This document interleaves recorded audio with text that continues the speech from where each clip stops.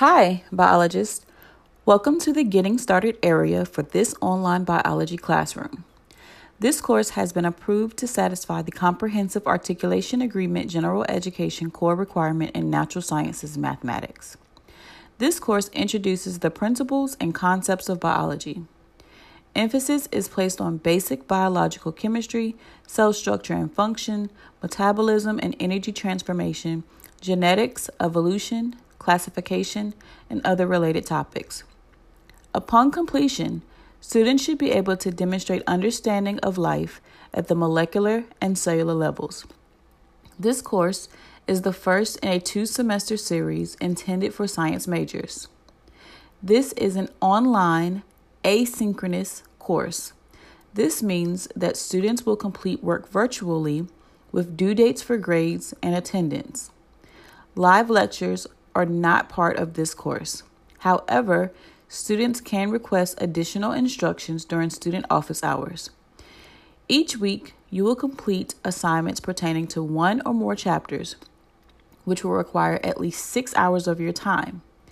I recommend spending a few hours, 2 to 3 days a week, completing assignments. The academic rigor of the course will pick up as the semester progresses. The first few weeks may seem more like review, whereas the last few weeks will require greater effort. If you are unsure of the amount of time you will be able to dedicate to this course, please consider taking the course in a future semester.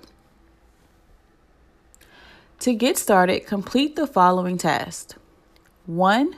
Watch the following course tour video. 2. Read the course syllabus to determine if this is the course for you. 3. Read the student online expectations for the Life Sciences Department. 4. Purchase your course materials if you have not done so already. To register your textbook access code, click on the McGraw-Hill Connect link in the course menu. Then click on Go to My Connect course and launch. Additional information on how to register or purchase the access code can be found in course resources. A 14-day free trial is available for students who need it. 5. Check out the course calendar and tools. 6. Complete the course entry quiz. Course lessons will not appear until you have completed the course entry quiz.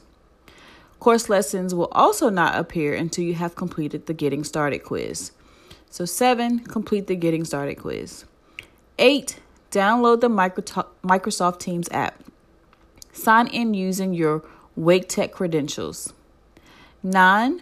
Proceed to the lessons area. Your first assignment is due by 11:59 p.m. August 19. 10. Also visit student support on the course menu. Here you will find descriptions and links to the student services offered here at Wake Tech. If there is no struggle, there is no progress. This is a quote from Frederick Douglass. Note, assignments in the lessons area will not appear until you have completed both the course entry quiz and the Getting Started quiz. If you have any general questions, comments, or concerns, please post to the general channel in Microsoft Teams. Any personal questions can be emailed to me directly. Note, the Getting Started area will only be available during the first 2 to 4 weeks of class. Subsequently, students should refer to course resources for additional information.